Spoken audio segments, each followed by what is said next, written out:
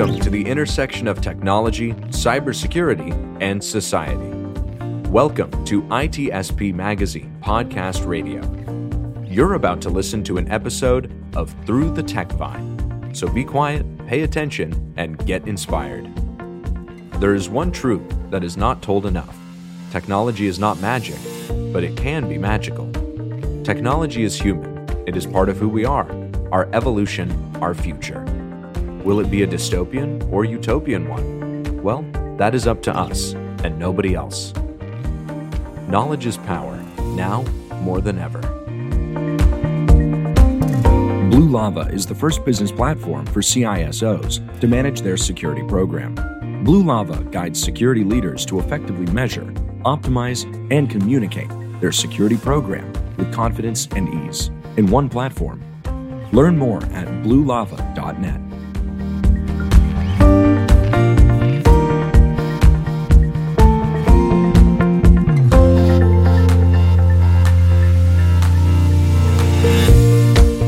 We are. Here, the vine is alive. Can you believe it? Yeah. And we're still here blobbing. Still here? Blah, blah, blah, blah, blah. Having I just fun. stayed in the channel live the whole time. Wait, is this AI Sean, though, or real Sean? Well, AI is the only one that can do that, yes. Okay. You're So doing you have today. You're doing the Truman Show. So people can just come here every time they want and they can hear what you're saying. Yes. I'm going to pass on that one. Thank you. You're very I confident. advise you to. Unless you have a producer, a script, and a really good story, I'm going to pass on that. I'll rather have you for... Something tells me I didn't prep much for it. No. The AI is not helping much either. Well, I know one thing. I always look forward for this, and I have fun. And now, lately, I'm actually having even more fun because as much as I love you two, I love to have guests because it gives a little new angle on the conversation. And today, yes, it's true. We have another guest, so we're on a roll. And I'm going to pass it to Diana again. Roll, please. To introduce our guest because again there is a connection here. Oh my gosh. Okay, so Lynn Dome is the executive director of WESIS, and WESIS is the Women in Cybersecurity organization, an international organization devoted to the recruitment and retaining of women in cybersecurity. And Lynn has just transformed the way that the organization works. She's tireless. She is creative. She has grown community engagement and gets out and does so much public speaking on behalf of WESIS, and just an amazing human being. So welcome, Lynn. We're just so happy to have you here on TechVine and also your leadership at WESIS.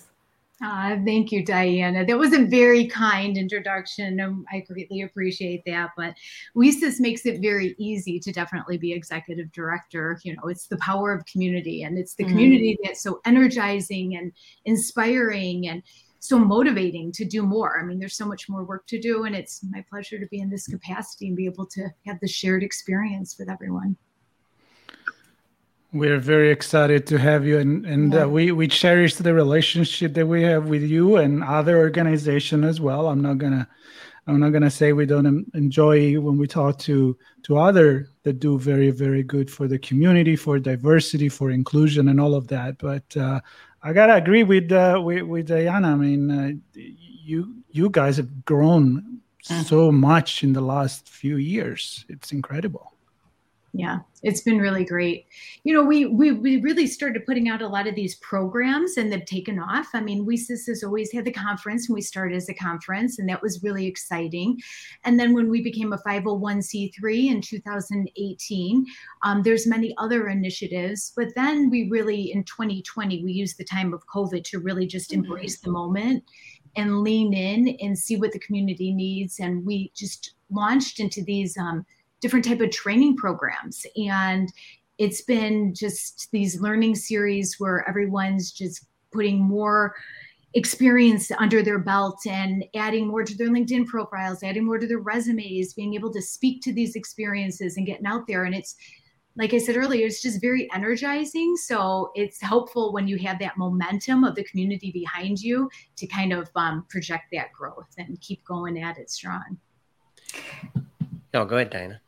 I was just going to say, and Lynn, you recently are expanding the mentorship program at WESIS. Is that right?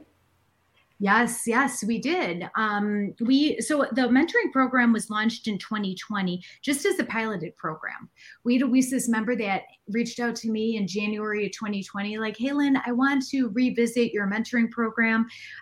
Let's develop a curriculum and let's really empower and inspire everyone and put it into this cohort setting and see what that looks like. And so we brainstormed, we had a committee that formed, and we put together this 12-month structured framework, and the curriculum was all designed to upskill and up-level women, no matter where they're at in their career, preparing them for their next level of advancement. So we kind of tossed it out there as a piloted program. We had over 1,000 people enroll in it. We were blown away. And they were all WESIS members. I mean, it was just amazing. It was outstanding. But we manually ran it. It literally, like, we did the matching. We matched the cohorts ourselves. And,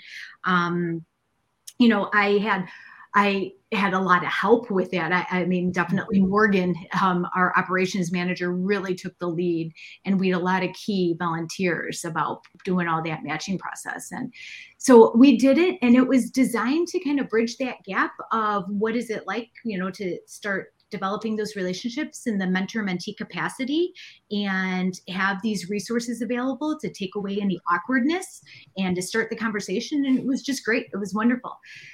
So we decided to do it for 2021, and we're really proud to announce that final numbers are in, and pairing process is taking place on Monday, and we have 171 mentors and 755 mentees in the program this year.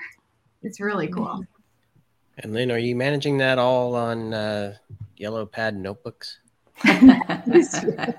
Lessons learned. No. We after last year, we realized that this is definitely a program that's so needed by the community, but so not scalable. Like, we just don't have the bandwidth to be able to do all that manual work. And it was just endless hours that we were putting into it. If a mentor had a family situation and those mentees needed to go to another cohort, it was just countless hours that we were devoting to it. So our operations manager was determined not to do that again, and we supported her. And she went out and did a lot of research, and we landed on the software, the Together software. And we were fortunate that one of our strategic partners, Workday, then funded WESIS.org to be able to use the Together software. And it really took a lot of the pain points out. I mean, essentially all the pain points were disappeared by putting it all in the software and having the algorithm do its magic. Yeah, and I think that, for me, this is what ITSP Magazine is all about, right? It's a connection of technology, cybersecurity, and society. And what you just described is putting technology to work to help a large group of individuals find mentors and mentees to work with each other. That's the society, and all around helping us do better with cybersecurity, right? So a great example of all that coming together for us. And you know what? A great example of how to use technology for the right matching instead of what kind of ad I'm going to see and what kind of product that you're trying to sell me, or even other things that are driven by money. Right. The thing that we do here is driven by humanity. And as Sean said, this is what we do. And those are the reasons that get us excited to talk about technology and through the Tech Mind is all about that next level. It's not just what's possible and what's potentially wrong with it, but how does it help? What's the value of these investments? It doesn't have to be money.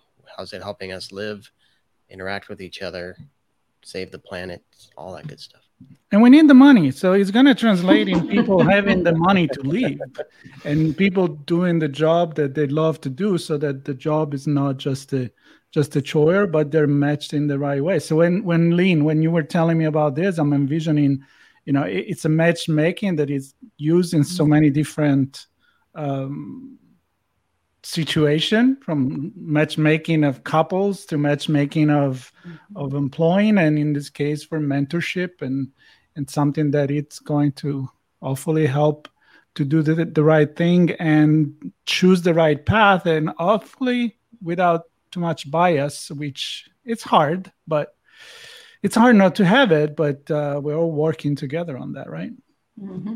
Yeah, that's exactly it. And we were really fortunate to be able to partner with Together Software that helped us be able to do this matching system. I mean, the key is to develop the deeper relationships in the mentor-mentee relationship, and to have that professional development piece come out at the end of it. So, so we're thrilled with where we're at with it so far. Very cool, very cool. And I don't know, Diana, before we start talking about the tech news and this Harley Davidson stop driving around here, I'm curious because we know your dogs, and now on the profile we see a little kitty cat that I think it has a good story for going into Halloween.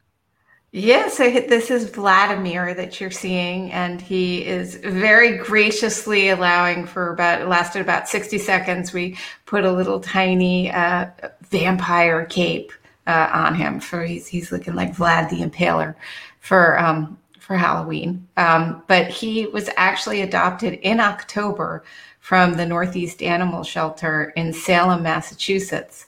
And it just happened to be, we had very, very sadly lost another cat, a beloved cat, to lymphoma that had come up. It was the first sign that we had that he was sick.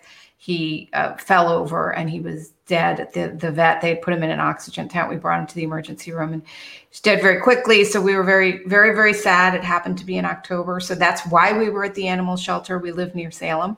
So that's why we were at that animal shelter in October. But we had never had so many questions about adopting a pet before. We've adopted many, many pets. It's, we're used to the drill.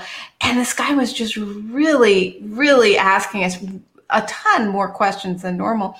Finally, I said, look, is there something different right now? Because, we've adopted a lot of pets before. We lost our last pet. And he said, well, no, it's not you guys. It's that it's October and we're in Salem and this is an all black cat.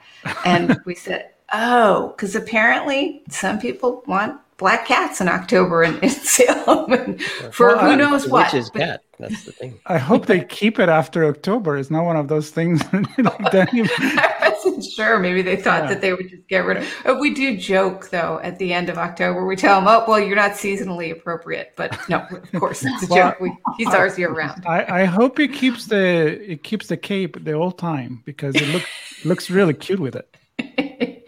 Yeah, it seriously, it was about 60 seconds that he kept that on, and then he was like, "Nope." So cute. Lynn, are you excited about Halloween? Because we are. Yeah. Oh my gosh, of course. Yes. This morning, actually, we have this 7-foot mummy. Normally I have it outside, but I forgot to put it out earlier. And so a week ago, I dragged it up from the basement and put it in my son's shower to scare him. So, it must have worked because when I came home from running some errands, I opened up the utility room door, coming in from the garage to the utility room door. And there's this 7-foot mummy, right there staring at me in this dark utility room. So it scared the bejesus out of me. And we let that mummy sit there for a week. And I'm not kidding you. I'd wake up to go work out in the morning. It's dark out. And when I come back, it's still dark out. I walk in the utility room every morning. I would be scared. I'm like, how is this thing still scaring me? And I'm it out. Clearly I know it's here when I'm walking in. But so this morning, after my youngest is 17, so he's the only one at home right now. So after he went off to school, I thought, well, it's time to move this mummy. So I put it in the pantry. So I'm waiting for him, but this is ridiculous. So here I put it in the pantry and I go and grab a snack earlier and it scared the hell out of me. I screamed. I'm home alone. I had this 7-foot mummy just glaring down. I took a picture of it and I put it on Twitter. I mean, you can see this picture. I'm like, this is ridiculous. Like, and so I'm almost afraid of what the repercussions are going to be from now. Like, I'm taking it a little too far, and it's going to go big by him, and I'm scared. So, but I just went on your Twitter. This is pretty scary. It's pretty okay. It's not that little inflatable mummy or anything that I see around here. This is serious. This is like just walk away from an Indiana Jones movie. Very cool. Big glaring eyes on me. So yeah. So it is. I'm looking at it now, and I agree. That looks like it's in a movie or something. It's. I can't look at it. It's too scary. It's scary. I feel like it's gonna remove the bandage. It's gonna look like Eddie from Iron Maiden. I'm sure somebody knows what I'm talking about here, but yeah, that got my feeling. It got that scary. Yeah. It'd be hard to adopt that one. Yeah. I got to move that mummy outside and just get rid of it. Like, I have to get it on the front porch where it was meant to be and stop some shenanigans, because I don't want it to come back around to me. And I know it is. And it will come back. It will come back. I'm a scaredy cat. I'm so scared. I can't watch scary movies. It's like, but I love scaring people. That's the crazy thing. Ah, okay. Yeah. There you go. See, I'm not a big fan of scary movies, so my Halloween is usually on the light side. The Nightmare Before Christmas and other things. I did mostly lighting and pumpkin in the front yard. But yeah, and we're gonna get more and more into this conversation, I think, in the next 2 episodes as we get closer to Halloween. But I would say let's get hopefully not too scared by the news that we picked this week. Diana, what you got?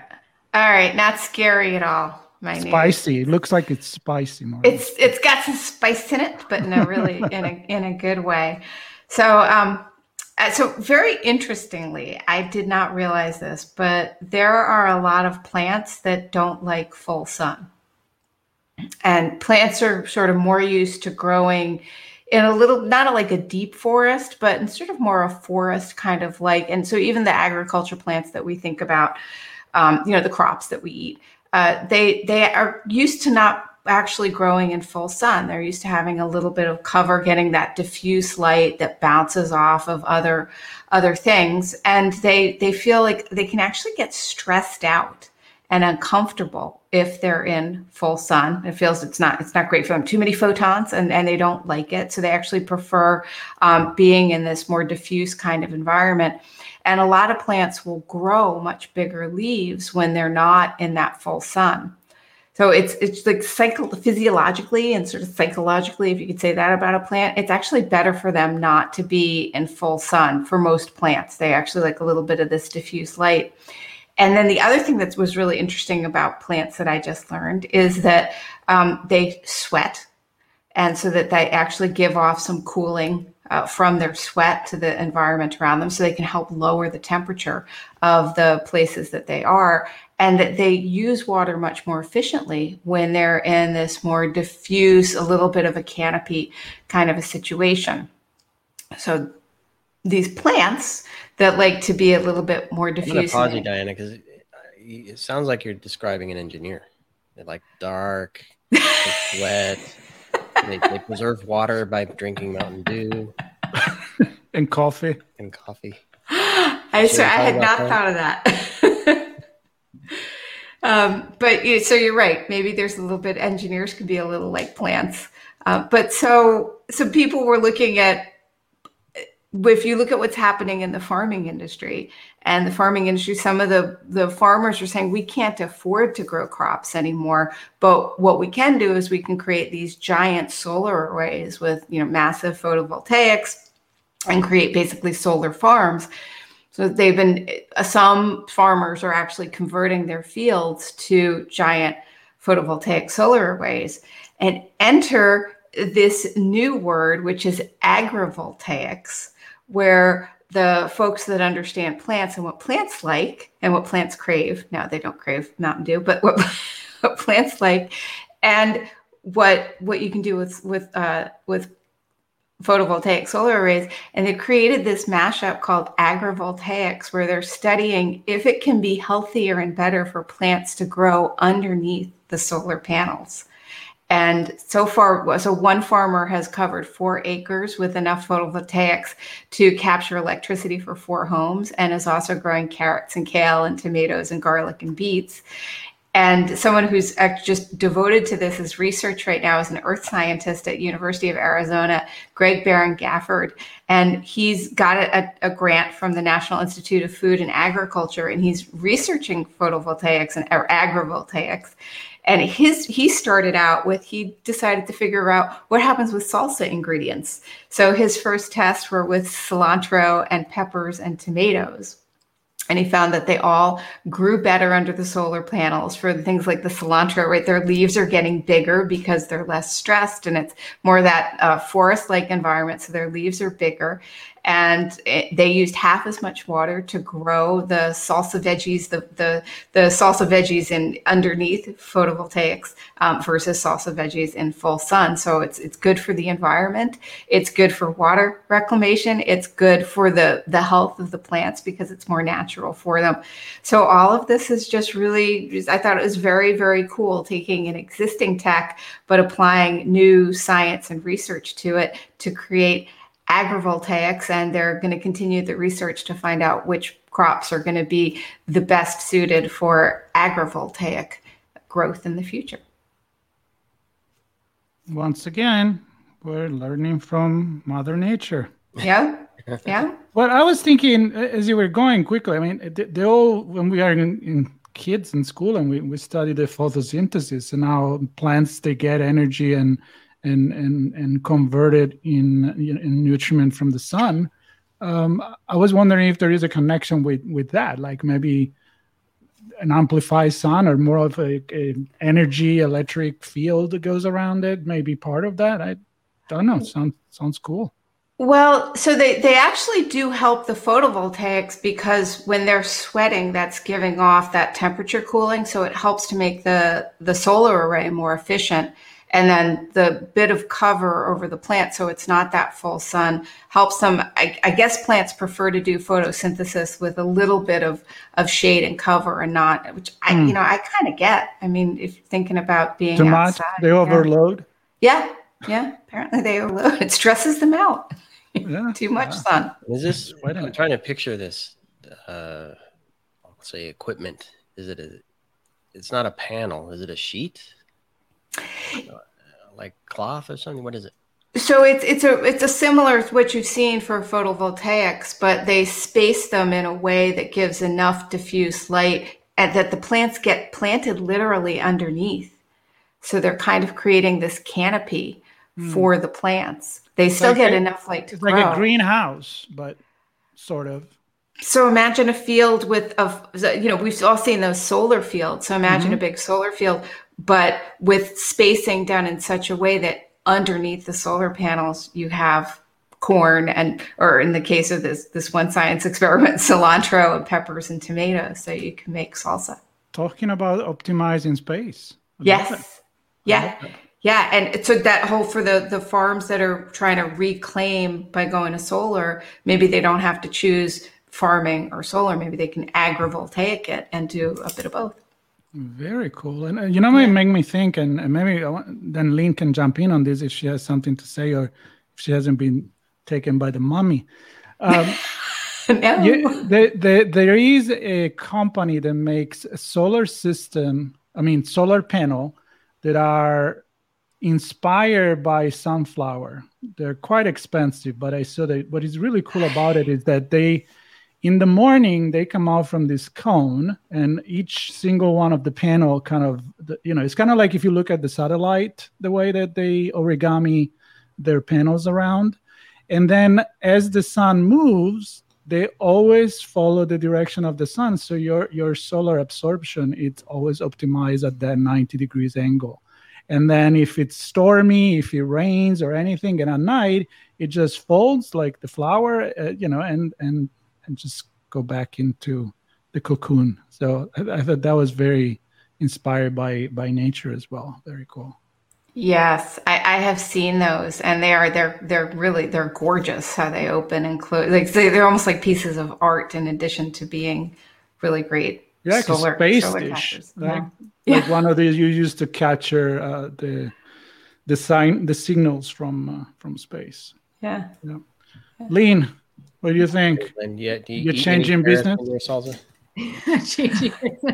No, I'm just fascinated with it all. I love learning about these new technologies and how they're solving these worldly problems. But yes, definitely relying on nature and, observing that and building upon that is just so fascinating. So it's good to hear about it. And Marco, do you have a downside? You're usually the one that's like you get skeptical. You see any downsides to this? No. I there's just two things that I love together, and I am more and more, fascinated by it. And we talked in the past how many of the solutions today, biorobotics, and the way we study things in the natural world that we weren't able to study before, right? With more technology to do that, and then using what the technology, let's say, that Mother Nature has built in many centuries and a million of years of life, and learn from it, and then be able to replicate it. The roots that will go under the soil, and the way that a gecko, we talked about that last time, a gecko can climb on the walls, and then you can use that for doing robotics and then study the environment and so forth. So no negative at all. I'm just picturing this field, and because you said water reclamation, and I was like, okay, what? And now I'm picturing the water running off the end of the panel into a drain ditch that all feeds back to some place that can maybe gets pumped back to rewater the plants or something. Or nice, yeah, I like that. Another thing I was thinking, how does this change beyond just the plant's viability or growing in a different way? Does it change how harvesting is done? Does it change the need for pest control in a different way? Does it introduce pests to protect against pests? I don't know. Maybe it didn't say in the article. They get burned. The insect get burned by the solar panel. So that's a good point. I think that's why there's further research. People might just say, just plant a bunch of stuff under solar. But I think you make a good point about, could it change, pests or something else in the ecosystem? But as far as the folks in the farmers in the field, they think it might actually be long-term benefit, because as the plants are helping to cool the air around them and to make the photovoltaics cooler, it could make it actually cooler in the field for the farm workers. Mm-hmm. Yeah, it comes down to optimizing space too. Like many companies are trying, and I think there are some countries are doing that when they're rebuilding road, they do it in a way that they can recharge an electric car as the car drives through it, or maybe do it as a solar panel so that space become an energy source as well. And of course, refitting buildings with solar panel all over, and mirrors and glasses that can absorb the light and convert in energy. So a lot of ideas. I'm sure there is brilliant people working on it already. Yes. Yeah. Thank goodness that they're very smart earth scientists who are thinking in really creative ways and trying to advance this kind of work. For sure. Sean, you get some photovoltaic news too? Spicy. I'm sticking with the food. The enabler. The question is, Marco, is spicy good food? Or spicy food good for you? If I can only speak. Apparently they say that like red pepper is really good for circulation and rheumatoid arthritis and all that kind of stuff. So I think so. Is it good for me? I know you eat it and you love it because I've been there with you. So all kinds of stuff. I think it's good for you. It's good when you douse it in sauce and salt. And No, so the news that I have, and it's not new news necessarily, but it's something a little documentary I saw on BBC, and it's basically a saliva swab DNA test that is connected to an app, of course, that then tells you what's good for you based on your DNA to eat or to avoid. And at the surface, it seems pretty cool, right? It presumably could tell if you're lactose intolerant or allergic to wheat, or if you're extra sensitive to salt or fats or sugars or caffeines and things like that. And so at first blush, it was like, okay, this seems really fun. At least you know, okay, based on how my body is made up and how it functions, these are the things that work good for me. You get a little green box. These are the things that are bad for me. You get a little red box. And presumably you can scan a label and it'll tell you which products, which funny enough, that means they're processed packaged products. But anyway, which things are better for you. So you could choose one cracker over another or one cookie over another. And it seemed cool. The one thing that also struck me was that they were saying that salt is bad and sugar is bad and caffeine's bad. I'm like, do I really need an app to help that? That's not good for my body. But anyway, this idea that the DNA might help shape the way that we eat and select the foods that we purchase and then consume. That's really interesting, because I'm gluten-free. I have been for many, many years, like over 12 years. And I had symptoms for probably about 12 years before that. Oh. And when I went gluten-free, after 3 days, my symptoms like subsided. I'm like, oh my gosh, this is what I could have done 12 years ago. Like nobody really knew much about it. And it wasn't really, the popular thing that it is now. I guess I did a pre-popular thing where everyone was like, what's wrong with her? Not eating those. Trendsetter. Yeah, that's right. It was a trendsetter. Yeah. Unfortunately, all my children are gluten intolerant as well. So they say it's a curse that I gave them, but whatever, we won't go there.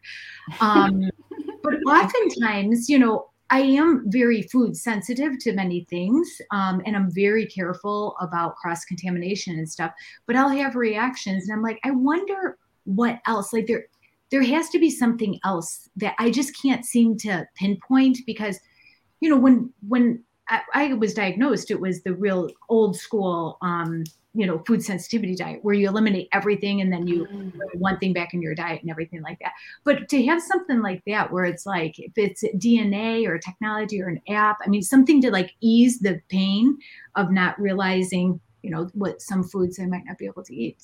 It seems really innovative. But then again, we all don't want to be told one more time that we can't have the salt or the sugar.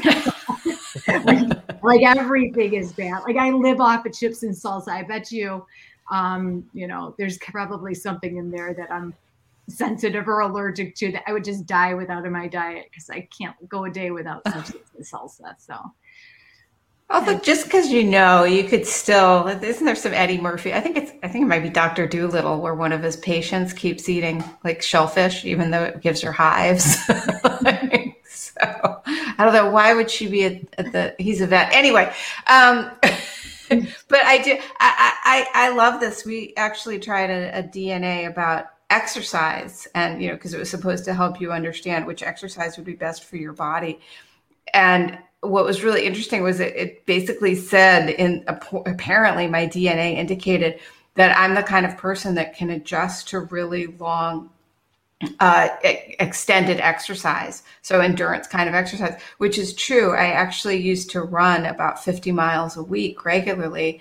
And I started to put on weight as I was running at that level. And I wasn't eating a lot or anything. It was just because my body had actually adapted to Right. And I would tell people this and they're like, you're crazy. So it was actually kind of cool to see this DNA that's indicated that, yeah, I had the kind of DNA that would not respond well to long-term endurance exercise and would do much better with high intervals. So I love the idea of let's apply it to food, because as Lynn, as you were pointing out, these these allergy tests, the elimination diets are just horrible and draconian. You have to eat rice for 2 weeks or something before you even start introducing things back in. And I don't think that the allergy, the skin tests are quite as sensitive as enough. So I kind of love the idea of instead of having to go through a big elimination, what they do with our DNA after it is a whole other can of worms that Marco can go down, but that it can indicate what we can eat and not. I think that's really cool. My pot is starting to steam, and yes, it's gonna whistle really soon. You're a sweating flower.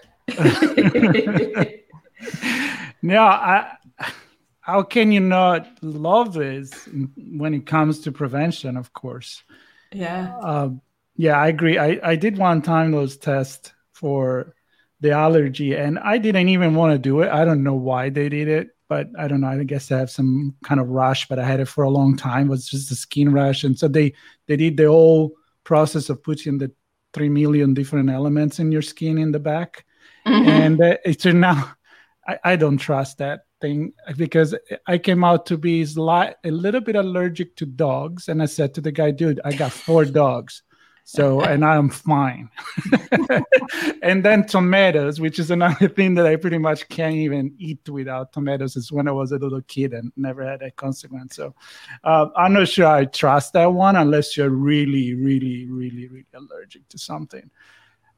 The dark side of this is the same. It's what it comes when, we keep the privacy. What else are they going to learn there? I know the power of DNA. DNA with the new vaccine and working on the molecular structure, you can literally reverse disease if you just fix that broken link in the DNA. Not the link, but the sequence that it's faulty. Imagine that you could change that and you can get rid of cancer, diabetes, and a lot of other things, not just allergy. But I think it's inevitable. It's a good thing that comes with some side consequences. Yeah, so there were 2 parts to this story. So one is the check, and then and then the other part was the scanning of the products. Yeah, that's kind of weird. That was a dark side from the companies selling stuff perspective. Right. If their product is consistently on the salt, sugar, carbohydrates list as bad, they're not going to really like that. So that's a stretch. I can see, for you, it's good to do this kind of exercise. You have this kind of allergy. This is probably the food that is better for you, maybe more protein, less carbs, and one thing and another. But to actually suggest you by scanning the commercial product, yeah, that's kind of weird. And in this scenario, back to the privacy thing, the swabs were done in the store.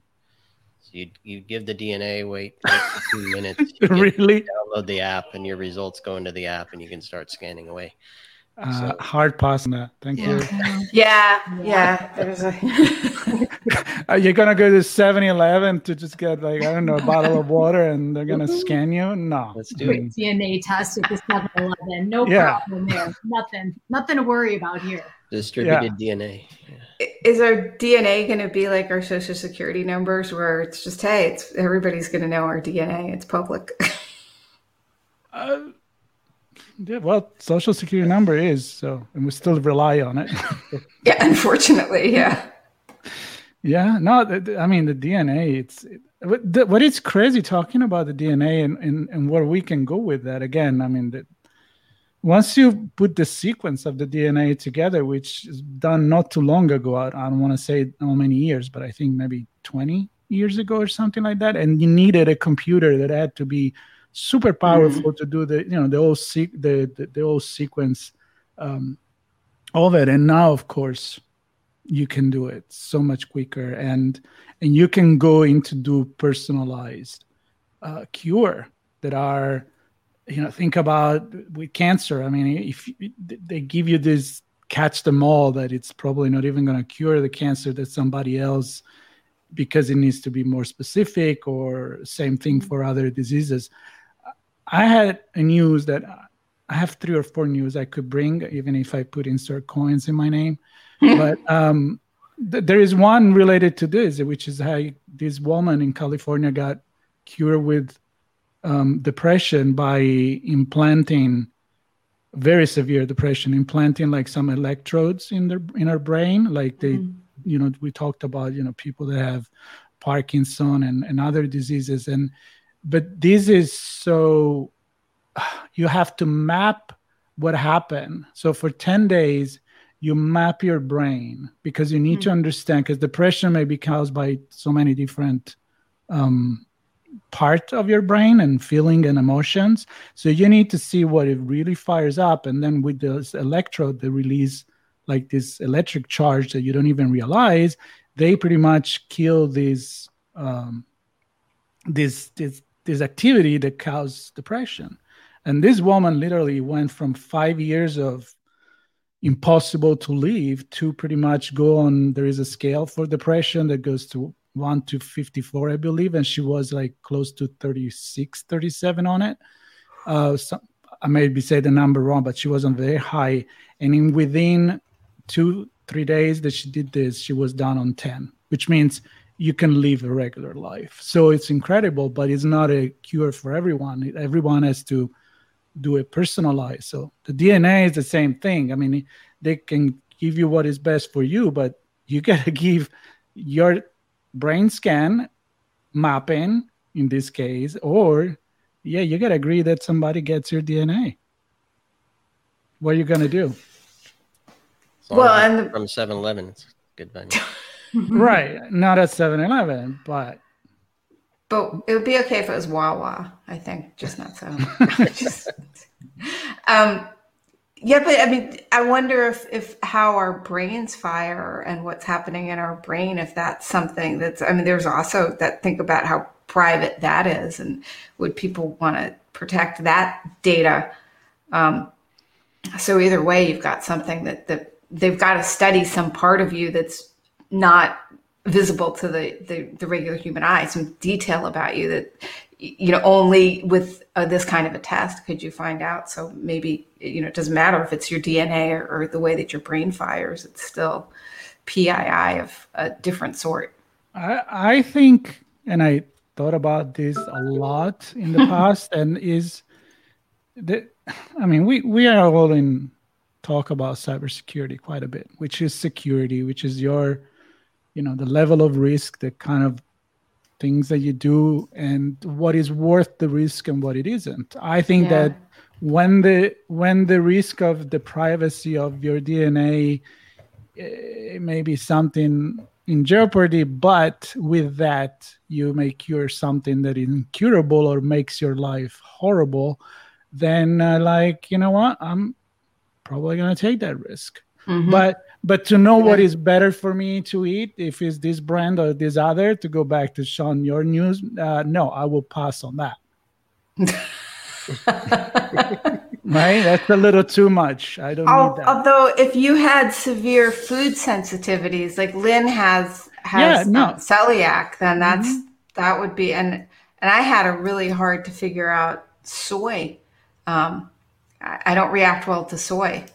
And soy is in everything, everybody. It's in everything. It's in gum. It's in some toothpaste. For a while, I was a vegetarian, not a vegan. And if the chickens ate soy pellets, which a lot of layer pellets are soy-based, then the eggs that the chicken lays will have soy in it. So if you're soy sensitive, so something like this DNA test would have been really welcome, because that was a pretty complex one to, and like Lynn was, I mean, celiac is one, it's really hard to right. To so for a lot of people. What I'm saying is, and Lynn can voice on this. if that's gonna really make your life improve your life, of course, you know, it's like every medicine has a side effect, but what is the side effect? Is it more or less than what it cure? Exactly. Yeah. Well, but in the case of the the electrodes and the depression, I mean, depression is like a debilitating disease for some folks, and to be able to have the technology and not have, we've all heard the stories about like the antidepressants and the different type of drugs that are used to treat depression. And to your point, Marco, it brings on other instances and other side effects.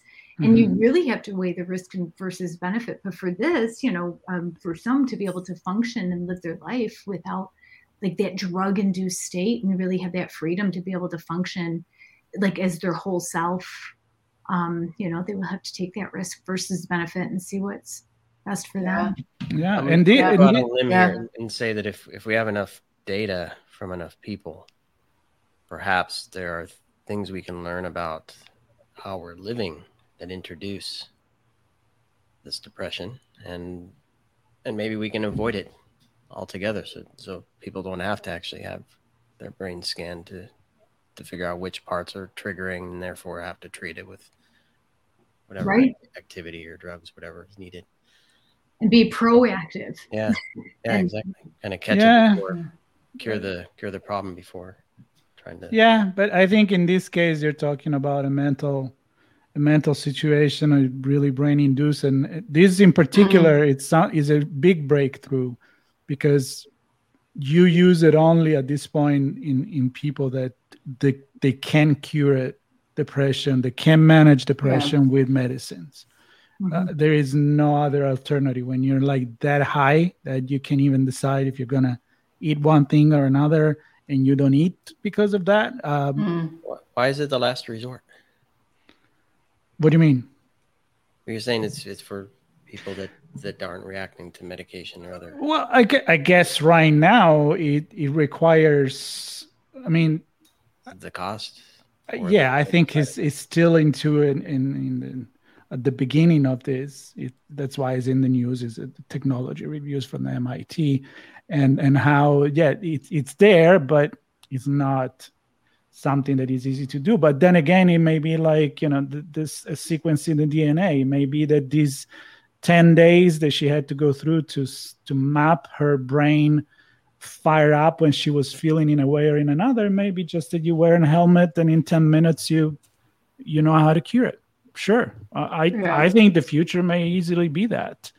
Look how far we've come. I mean, I worked with someone like many, many, many years ago, and she was an older woman, and she was sharing with me, I mean, she suffered from depression. She had the electric therapy, like where she got admitted into an institution and they shocked her like repetitively to rewire her brain to overcome, some of the challenges that she was going through. And just hearing those stories is just, archaic. I was just like, this is what some people have to go through. So, I mean, it's just interesting. Yeah. Yeah, and you have to do it safely. I mean, I think there is still many things in nowadays that we're so advanced compared with 50 years ago, 100 years ago. I don't even want to look at the Middle Age, but I think we're gonna look back even in 50 years from now and be like, wow, these guys were like prehistoric in the way that they cure things, and now look at what we can do. So I think every single one of these is a step towards a safer and of course, Sean, preventive is always the answer for all of this. Yeah, absolutely. Or we might look back and be like, "Dang, we did that!" And like lobotomies. Like, what are we thinking? Young Frankenstein. Oh yeah, sticking. What's the name of those? The leeches, the one that suck your blood from your skin. So they actually are still in use in some cases because they are? can be helpful. Yeah, there are some medical. It's surprising. Like leeches, they're not a cure-all for everything. I mean, I think it used to But be it like used anything. to be. Yeah, Oh, what you just got? Headache? Here's 20 leech for you. In your medicine cabinet, you have leeches ready to go. So you have fever. I got something for that. Yeah. Theodoric of York. Slapping a leech on people, but but I think that they still actually do use leeches in a couple of. They're surprising. They're surprising. Like when we sort of go back to the future and reassess some original cures, there was a component of utility there.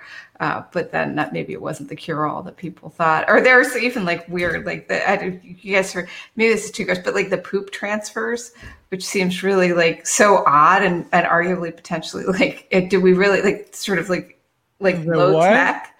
But yeah, so we have, because of our microbiome and what's inside of our bodies and the different bugs and microbes and stuff, that for some people who have things like IBS, actually taking poop from a healthy person and putting it into a person that needs some of that flora inside of them, that actually can help. And it seems like, well, that's sort of like old school. All you're doing is moving poop. But modern science actually will attest that in some cases it's an advanced methodology that works. Wow. Okay. Didn't know that. I could have lived without it, but thank you very much. Sorry. No, but hey, I went. Those listening live at lunchtime. There you go. Sorry, I went on the leech, but I'm kind of like I read this book about the history. I mean, the biography of Leonardo da Vinci, and I mean, they didn't know at the time he was, doing cadavers study, and imagine how the blood will circulate in the body. I mean, we didn't know. You couldn't scan things. I mean, look at the X-ray like they used to be. So while we thought it was a cure at the time, maybe it is still a cure, but maybe there is a better way to do it. Yeah. Oh well, you want to know? Let's finish it on different note. You want to know why I went in with insert coins as a nickname? Yeah, we do. Yeah. I say no. You say no? Okay. I'm gonna say it anyway. I know you are. This is the day in history. That's very, very quick. October 10th, 1980. There was a video game that started showing up in the arcade here in the US. Can you guess which one was? Everybody get a try. Pac-Man? Sean? Boy. 1980. 1980. Pong? Maybe. Not asteroids. I don't know what it is. Okay. I'm probably going to go with Diana with Pac-Man. I'm just trying to picture that screen. And you would have said the right thing. It was Pac-Man. Well done, Diana. Pac-Man Fever Begins, October 10, 1980. But it actually was created in Japan earlier than that in May and released, but it was called Pookman. They changed the name because it didn't sound so good, And I think in Japan they would pronounce it in a different way with an F there anyway. But anyway, this game became the most popular. And what is interesting, it was the first video games that was targeted to women, because all the arcade games done until that day were all like about wars and space. And at the time when you thought about space and asteroids, we're talking about kids, male, right? And as wrong as it was, but that's what people thought at the time. Well, Pac-Man was something that had success with really everyone, and they did it in that way. I guess that's why there are little pink and orange little ghosts, and to attract everyone. And and it's coming up Halloween, so hey, there are ghosts in there. See, I connected everything. Pac-Man. I just played Pac-Man like about 2 weeks ago. Oh. And this little arcade game thing, it still stresses me the holy heck out. That game, I couldn't wait to get it out of my hands. I was like, get this game out of here. I can't even handle it. But I don't know. It's one of the things that adds a lot of tension in my life. I'm with you, Lynn. I don't think I ever got past like level 2 on Pac-Man, Ms. Pac-Man, any of these speed, eye-hand coordination things. I just, nope. And it makes me stressed out too. It's not just that I'm bad at it. I also get like super anxious about the fact that I'm bad at it. But you know how they got you with this? I mean, I wasn't very good at these kind of games because they're too fast and I can't really memorize the different levels. Yeah. I'm more on the... I was just going to ask, I mean, is there one way to win? And Diana, I presume you found a path that worked for you for level 1 and you did that over and over and over to get to level 2. Or did you try to do different paths to get past? I think it was just totally random that I got past level 1. Mm-hmm. I couldn't get past level 2. I can tell you that at least the starting path I would always take. Okay. Yeah, I'm not going to. Right. I'm saying that. But I'm with you. This high speed type of game, even like Tetris, it's cute and it's fun. But the moment it starts like speeding up, I can't do it. I can't. Yeah. And there's people that will spend, they'll go like level 1,000,000 without even thinking about it. I'm more like very slow thinking. Let's play Dungeons and Dragons or something like that. That's it. Yeah, give me a good strategy game. I'm like, dig in. I'm like that. Like, Lynn, you're right. I mean, it just stresses you out. I'm like that. Plus the lights, the noise, and but I was trying to look at the numbers they made. I think. Hey, a little fun fact about Dungeons and Dragons is that we were just up in Lake Geneva, Wisconsin, and doing a ghost tour of all things. Nice. Of course, everywhere I go, I try to take a little ghost tour of some sort. But I learned that Wisconsin, in this area, Lake Geneva, that there's a lot of insane asylums, like back in the day, like in the late 1800s, and that's really. A lot of doctors went there because they were studying people that, were being institutionalized, and they had lots of different asylums there. And as the city evolved and advanced, and as those asylums shut down, they were vacant. And the creator of Dungeons and Dragons actually used to explore those vacant asylums, and they would them and all the teenagers, they would run amok through them, and they would set up war games in them, and just like teenagers back in the day used to, I'm sure they still do. Anyways, for Dungeons and Dragons, that's where the founder came up with the idea, or the creator came up with the idea. It was based on his childhood experiences of just exploring and these vacant properties that were all around Lake Geneva, Wisconsin. So now that fun fact. When you come to the Midwest, you'll be able to check it out yourself. Wow. Love it. Wow. Yeah, Perfect. That is very cool. And very Halloween as well. Yeah, that's right. It is. And I think with that, we can kind of wrap it. And for once, we're not going to go over the like 1 mummy. hour. Wrap it like a mummy. Wrap it like a mummy. I like to see Lena post a picture of what it looks at night. I will. Tonight I will. I want to see that. When I safely put it on my front porch with no more shenanigans. Game's over after tonight. That's right. It's out of the pantry and on the front porch. Yeah, don't hide it and to scare your kids anymore. Just scare the whole neighborhood. Just scale it up. That's right. Last year we had a lady, a UPS, and she was on the front porch, and I was in my office, and I see her walking up, walking back, walking up, walking back. And I couldn't believe it. I walked out there. I'm like, "Can I help you?" She's like, "I am so scared. I can't do this." And I'm like, "Oh, wow." But it was the mummy, and everything else was very friendly. I actually love that you said that, because I go walk my dogs lately. Since when the month started, I kind of go when the sun started to go down, because I want to check out what the house are doing with the Halloween decorations. I want to see the lights and everything. And I thought just that, now you have those kind of animatronic that moves and scare people and start like talking and doing some weird noises, witches and mummies. And I was thinking, can you imagine the UPS, the Amazon people, the USPS that they have to go through like all the porches and go in the homes, and they're like all surrounded by little scary cemetery and witches and and I love that you said that, because I was just thinking about that one.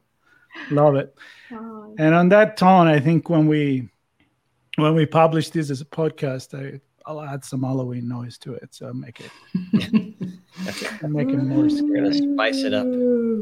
I will. I put the ghost on the other episode. If you haven't heard that, episode 18, when with Chloe Mistagi, we talk about, she said she's a ghost. I did a special effect there. So if you haven't heard that, people, go for it. And if you enjoy this, tell your friends. Join us next Thursday at noon o'clock Pacific Standard Time for the live recording, and then of course we put it on the podcast. And Sean, anything to add to this? Boo. We're getting close to Halloween. No, it's thrilled to have Lynn on. Lynn, thanks for being a guest today and sharing a little bit about WESIS and all the great stuff that you're doing to help the cybersecurity community stay connected, and even more so with the new innovations and developments you made. So thanks for being part of this one today. Thanks for having me. I appreciate it. I always love our time able to catch up with each other. So this was great. And it's, and we'll keep in touch, definitely on Twitter. We're all out there, and I'll be listening to Through the Tech Vine on and on. So just don't scare us too much on Twitter. We'll follow the story of the mummy. It should have its own Twitter account at this point. Fantastic. Well, same time next week, everybody. All right. Thanks for joining Sean, us here. keep the music. Yep. Peace.